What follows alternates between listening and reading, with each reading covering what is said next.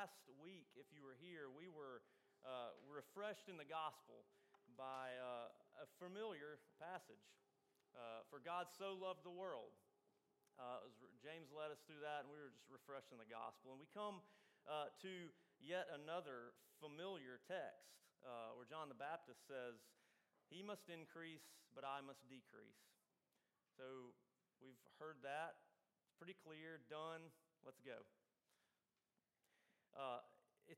It's something we know well, but if you think about it long enough, you just see how easy it is to know that, but how hard it is to live it out. And I've felt it this week as I've studied this text again and again. Every day this week, I've noticed something in myself where that's hard to do. And I've even wondered, well, what should I say? What do I say about this passage? What should I do? What do they need to hear? And even in that, I can hear that I need to decrease.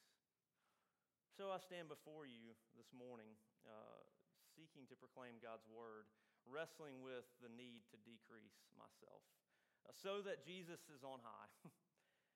With that, let me pray. Father, we ask that you would lead us through your word. Lord, this seemingly straightforward statement that Jesus must increase and we must decrease. Father, we see it, we know it, we hear it, and yet we struggle with it. So lead us, Father. May I decrease that you may speak through your word. We ask in Christ's name, amen. We'll be in John 3, verses 22 to 36. This is God's inerrant and infallible word. After this, Jesus and his disciples went into the Judean countryside, and he remained there with them and was baptizing. John also was baptizing at Aenon near Salim, because water was plentiful there, and people were coming and being baptized, for John had not yet been put in prison. Now a discussion arose between some of John's disciples and a Jew over purification. They came to John and said to him, "Rabbi, he who was with you across the Jordan, to whom you bore witness, look, he's baptizing and all are going to him." John answered, "A person cannot receive even one thing unless it is given him from heaven. And you yourselves bear me witness that I said I'm not the Christ, but I have been sent before him. The one who has the bride is the bridegroom. The friend of the bridegroom who stands and hears him rejoices greatly at the bridegroom's voice. Therefore, this joy of mine is now complete. He must increase, but I must decrease. He who comes from above is above all, and he who is of the earth belongs to the earth and speaks in an earthly way. He who comes from heaven is above all. He bears witness to what he has seen and heard, yet no one receives his testimony. Whoever receives his testimony sets his seal to this, that God is true. For he whom God has sent utters the words of God, for he gives the Spirit without measure. And the Father loves the Son and has given all things into his hand. Whoever believes in the Son has eternal life. Whoever does not obey the Son shall not see life, but the wrath of God remains on him." This is the word of the Lord. I have really grown to love my cup of coffee in the morning. Many of you probably can relate to me in that. I've only been a coffee drinker for the last 5 or 6 years, but when I picked it up, I really picked it up. And I love having that cup of coffee in the morning. I like to get up early. I have little children, so I've learned to get up earlier and earlier so that I can have that cup of coffee and still have some quiet and maybe sit on the porch with the Bible or something and do that. Well, one morning earlier this week, I did not get up early enough to just and have the cup of coffee on my own, but everybody was up, the kids were up, and it was fine. And I was sitting there. If you've ever been to my house, you know in our living room we have those 4 gray chairs, and I was sitting in the one that is next to the doorway to the kitchen. Again, if you've been to our house, you know that chair probably. And I was sitting there, had the cup of coffee, just sort of resting on the armrest, and Levi is coming in from the kitchen sort of behind me. And as he's coming into the room, he just sneezes all over my cup of coffee. Now, my little guy was not trying to sabotage my coffee moment. He's just coming to hang out.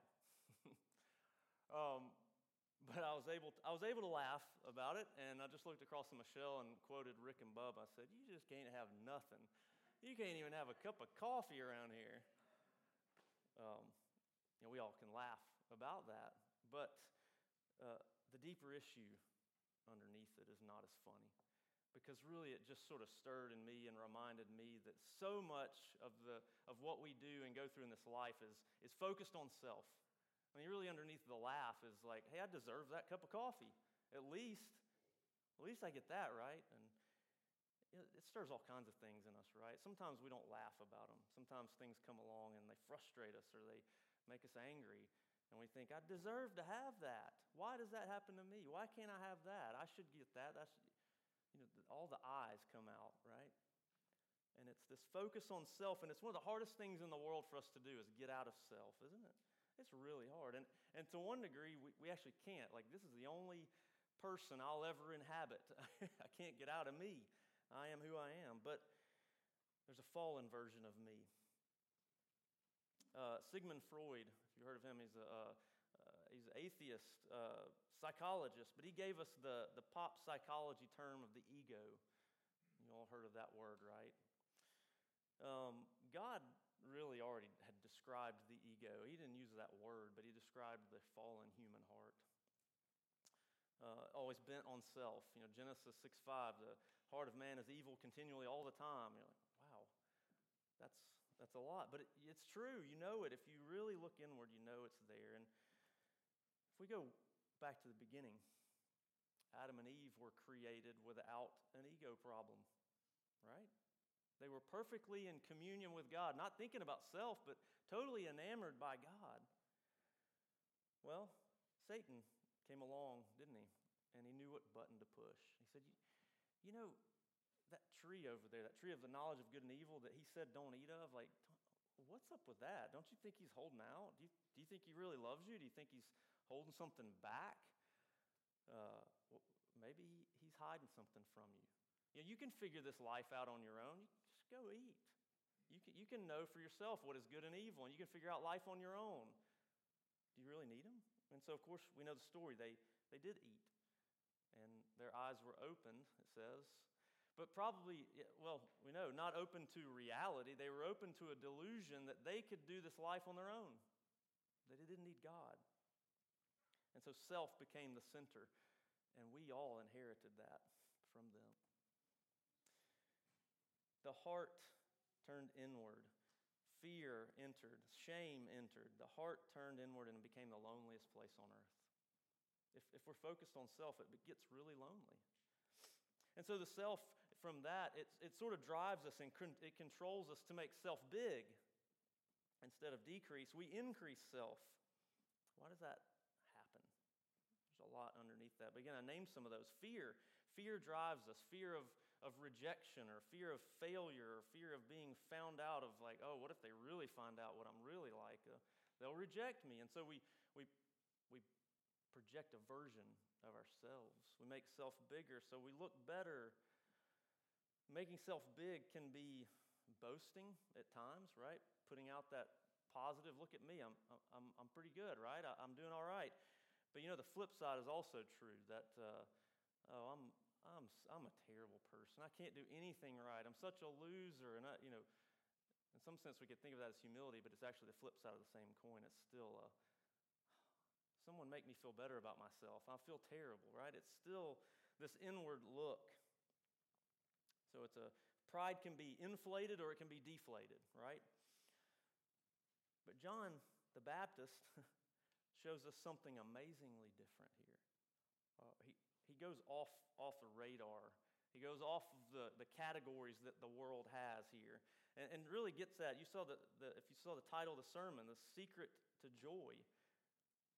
The secret to joy. He doesn't say a little bit of joy or joy here and there, bits and pieces. He says, my joy is complete, or my joy is full.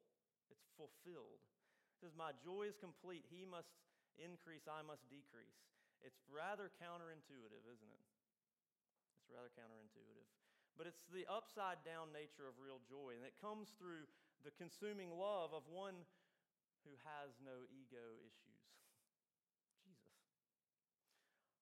He has no problems with that.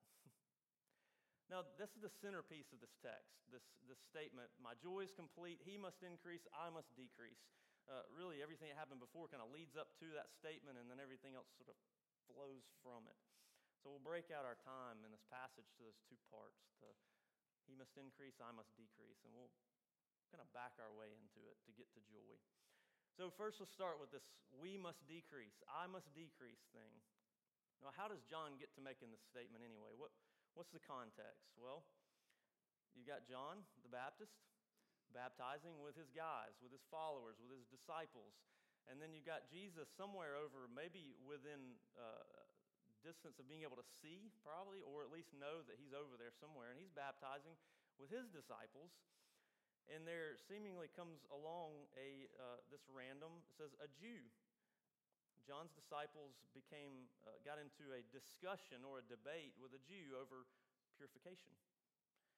Now, that may have meant that this Jewish person, may have been pointing to the fact that they were a religious or a devout person, because they're talking about purification. And that kind of points back to Old Testament stuff, where God gave the rites of purification, of washing.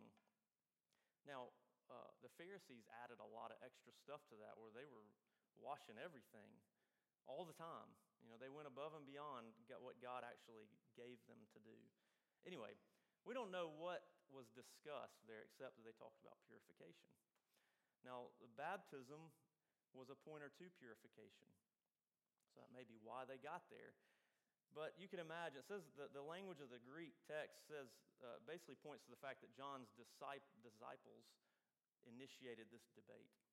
It may have been that they saw the guy coming by and said, hey, you're a religious guy. Look what we're doing over here. Isn't this cool? Like, this is purification too, right? Doesn't this count? Maybe this is the best kind, because we're purifying people here. Isn't it great? Don't you see what we're doing? And maybe that guy said, well, I see you doing that, but then what about that guy over there, that Jesus guy? He's got a lot more people with him, and he's doing the same thing. Again, we don't know what that conversation was like, but we can imagine. But what we do know is that John's disciples were stirred. Something stirred in them. Maybe it was because of that pointing out, or they saw Jesus, and they saw that more people were going to him, and they were like, John, what do we do? Like, we're doing this here. You're doing this thing. You started this movement of baptism. This is your thing. But now Jesus is doing it over there, and everybody's going to him. Doesn't this bother you, John? Like, what's going on? What do we do? Just to pause for a minute to think about, what does that look like today? To have maybe a movement, a religious movement. Have you heard the term consumer Christianity?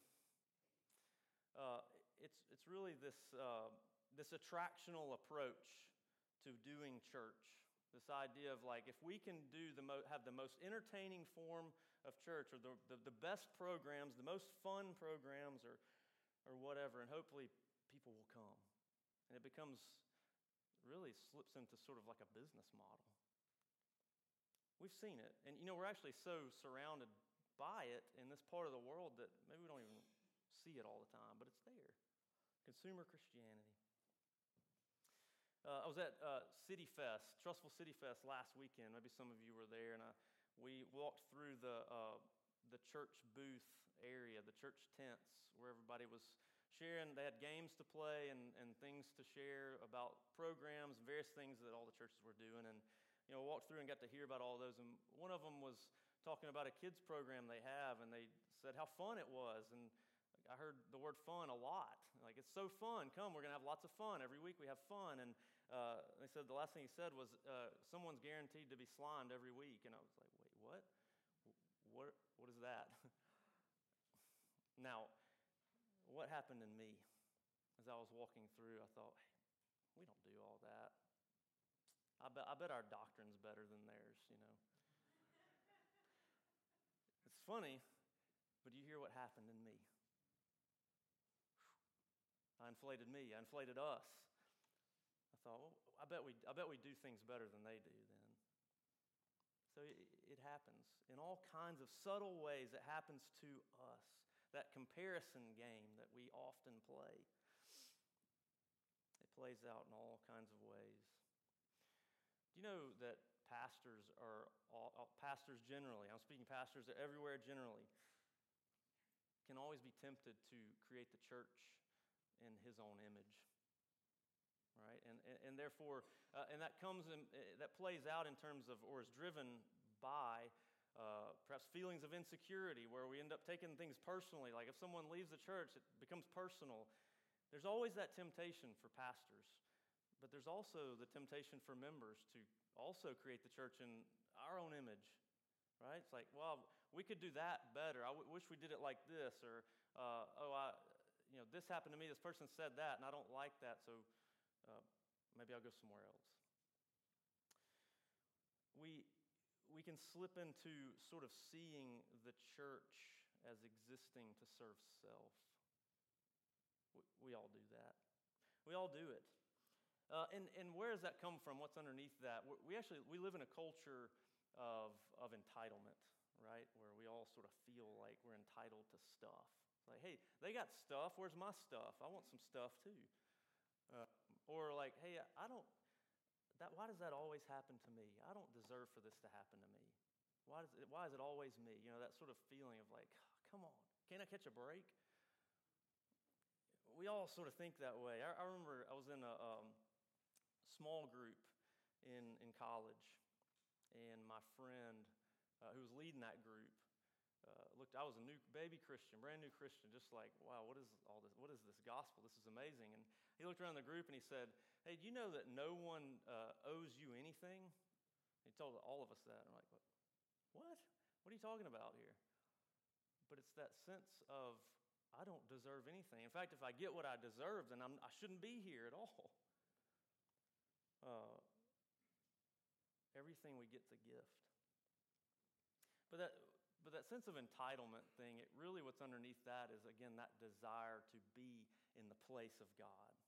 Say, I really know what's best for me. You know, thanks God for trying, but I think I know what's good. I think I know what's right. And I think that's the driver for all sin, is for us to put ourselves in the place of God in our own lives. It drives all sin. Now, John the Baptist gives us a great antidote to entitlement here in this passage. In verse 27, right, so this is his response to his disciples have come and are like, hey, everybody's leaving you and they're going over there. What do we do? And he says this, a person cannot receive even one thing unless it is given him from heaven. John chooses the position of gratitude. My cup of coffee that I have in the morning is a gift. Just that moment is a gift. I don't deserve it. My son who sneezed on my cup of coffee is a gift. I don't deserve him either. But if I think I do deserve all these things, then guess what? I'm going to walk through life joylessly consuming things. Saying, well, I want this, I need that, I take this, I want that. What's the next thing that's coming? And then, all the things that get in the way of what I think I need or want or should have becomes a frustrations, right? We get frustrated, we get exhausted, we get irritable, and we consume.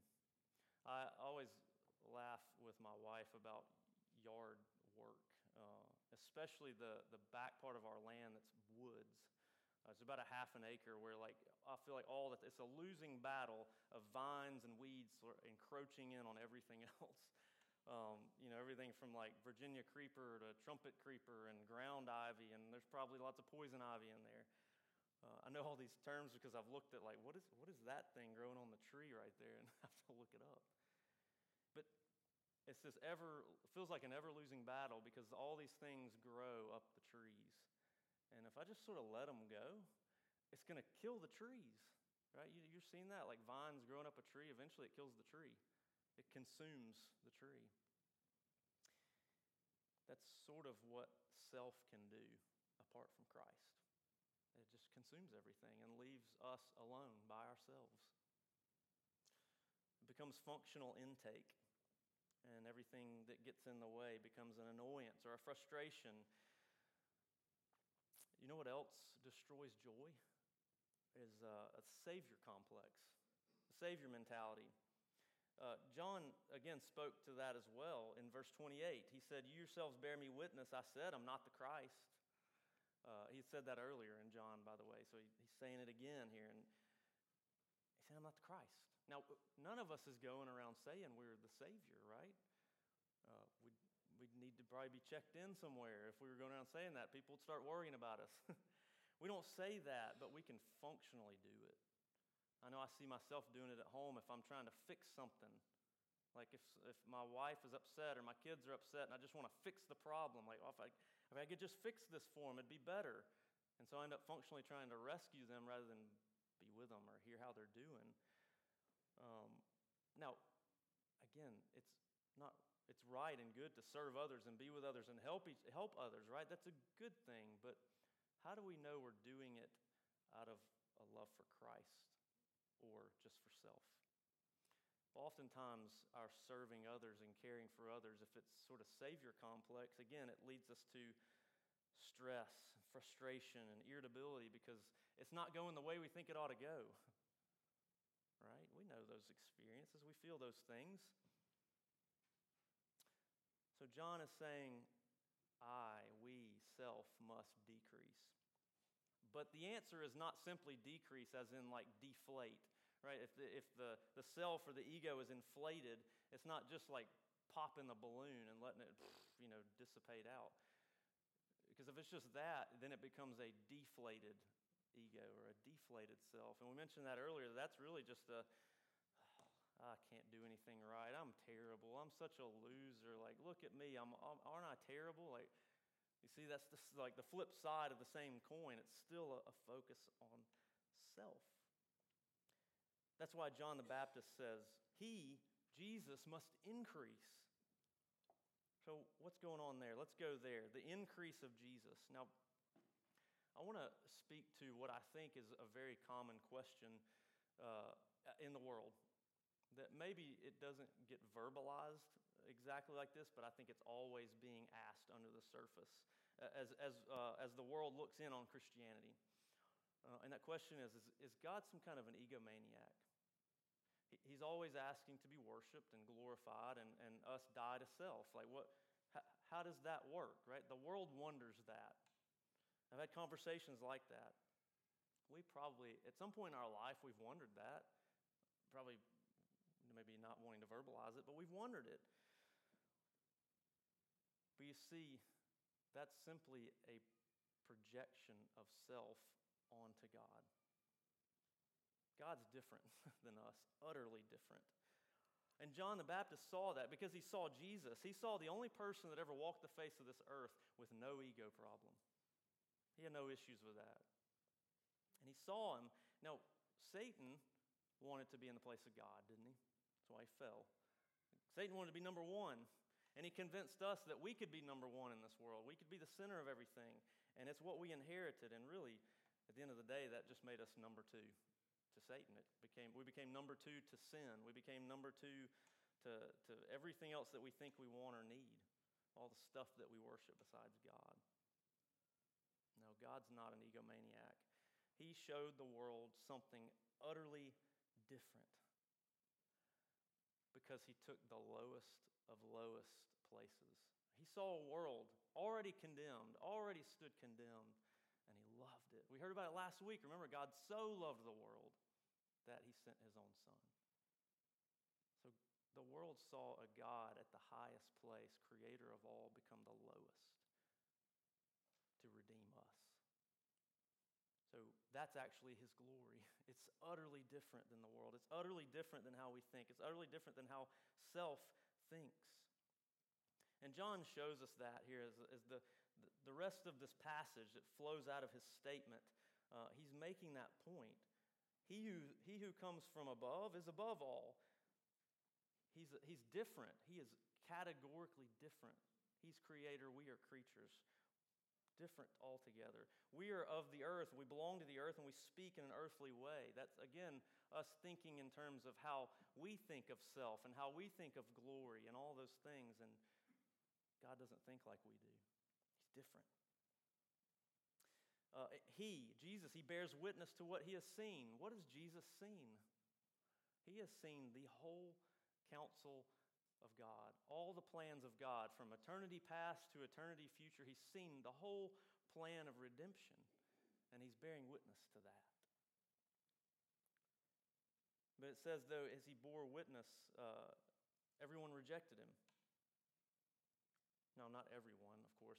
That's just a statement he's making. He's saying basically those who reject him are rejecting him because oftentimes, again, we're projecting onto God. We sort of see God through our own self-image, and we think, well, I don't know about that, God. I still think I know what's best for me. I don't know if I know I'm not perfect, but I'm not that bad, right? Do I really need a Savior?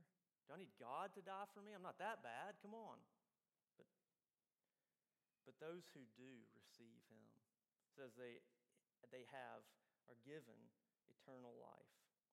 Whoever believes in the Son has eternal life. What is eternal life? Later on in this gospel, in chapter 17, we get recorded for us Jesus' prayer, his high priestly prayer. And in there, he actually says, this is eternal life, that they know you, Father, and me, that they know us, that we know the Trinity. So then what does it mean to know? It's more than just knowing someone's name. It's more than just knowing his name. When I met my wife, it was through a series of somewhat ordinary things that happened, but turned out to be just pretty awesome things. We were with a group of mutual friends, and I pulled up in my 1990 Toyota Celica convertible. And she thought I was cool. I needed all the help I could get.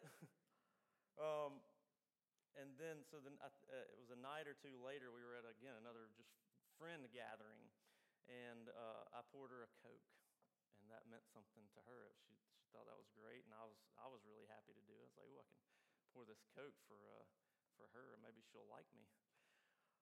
The next day, I was at the YMCA some years back. And a mutual friend who worked there at the time, he came up to me and said, Michael, do you like Michelle? I was like, yeah. He's like, let me give you her number. I'm going to write it down. He wrote it down on a piece of paper. I can still see that piece of paper. It was a landline, by the way. I don't know if we even had cell phones then. I can't remember. But I remember that piece of paper. And I remember how excited he was. Like, hey, here's a call. You got to give her a call, man.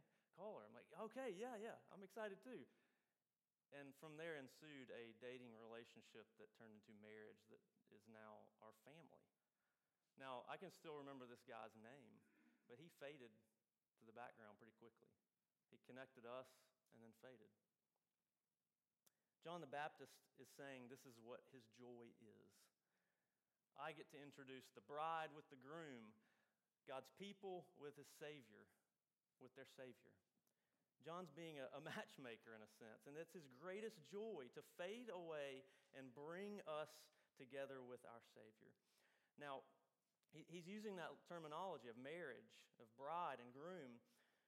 This has implications or application for how we think about evangelism. Do we have a burden for the lost? Are we excited and have joy in introducing them to Jesus?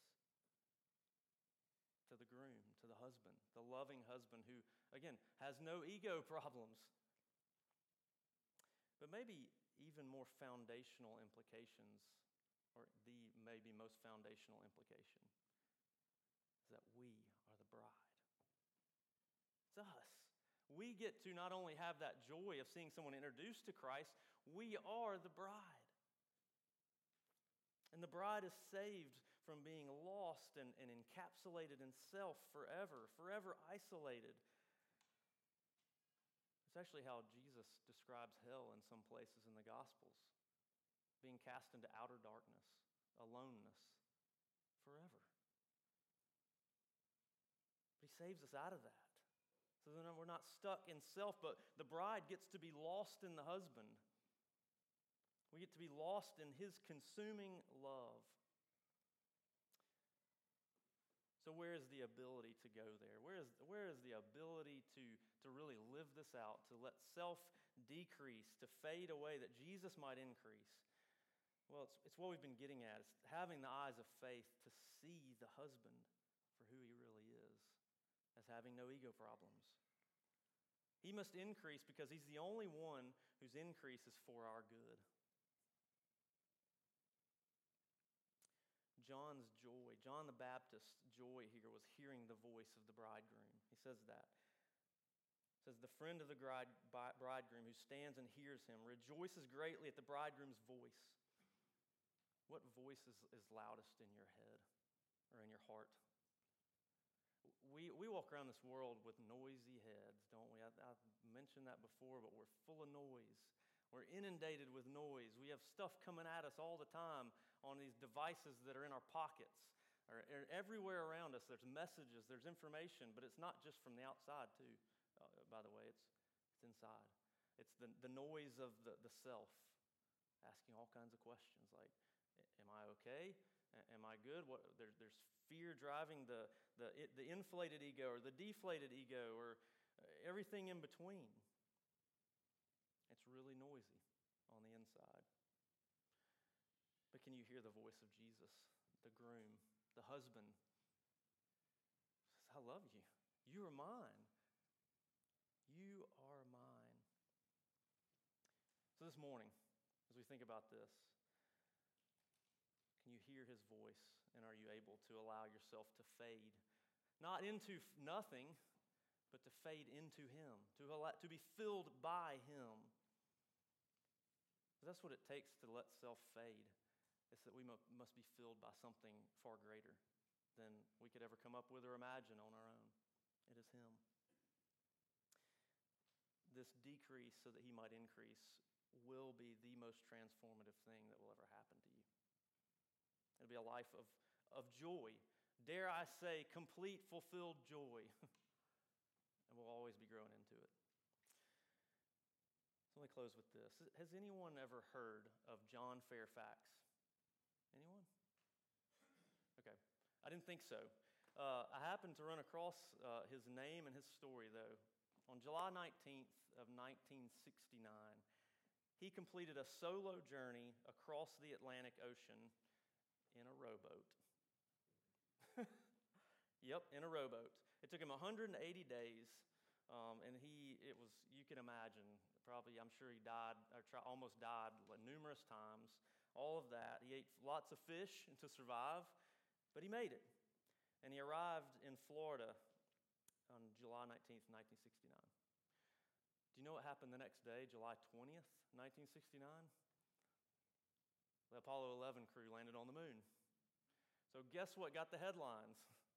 Not John Fairfax.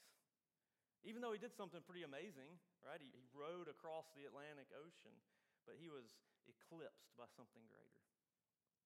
Now, most of us in this room are not going to be doing something as amazing as rowing across an ocean. Maybe some of us have done something similarly amazing, but guess what? After a few generations, we do lots of ordinary things, right? And after a few generations, we fall out of remembrance. The Ecclesiastes speaks to that very thing, that things that came before are not remembered. Things that come after will not be remembered because everything is so much bigger than us. So how do we deal with that? Are we okay with just fading into not being remembered? You see, we fill most of our lives up with vexation and busyness and striving, seeking to make something of ourselves or make something of our kids or whatever. But all that just kills joy. And we don't enjoy this life. We just spend it trying to make something of ourselves. You know what Jesus says to that? He says, come, all who labor and are heavy laden, and you will find rest for your soul. Come and take my yoke upon you, for I am gentle and lowly in heart, and you will find rest for your soul. Come to the husband who loves you completely. Be lost in his consuming love. Let me pray for us. Father, we thank you that you gave us Jesus. That your glory is displayed in the fact that you sent him and he took the lowest of low places that we might have you. That we can be freed from trying to make something of ourselves and be lost in his love. Lord, grow our faith to grow further into that.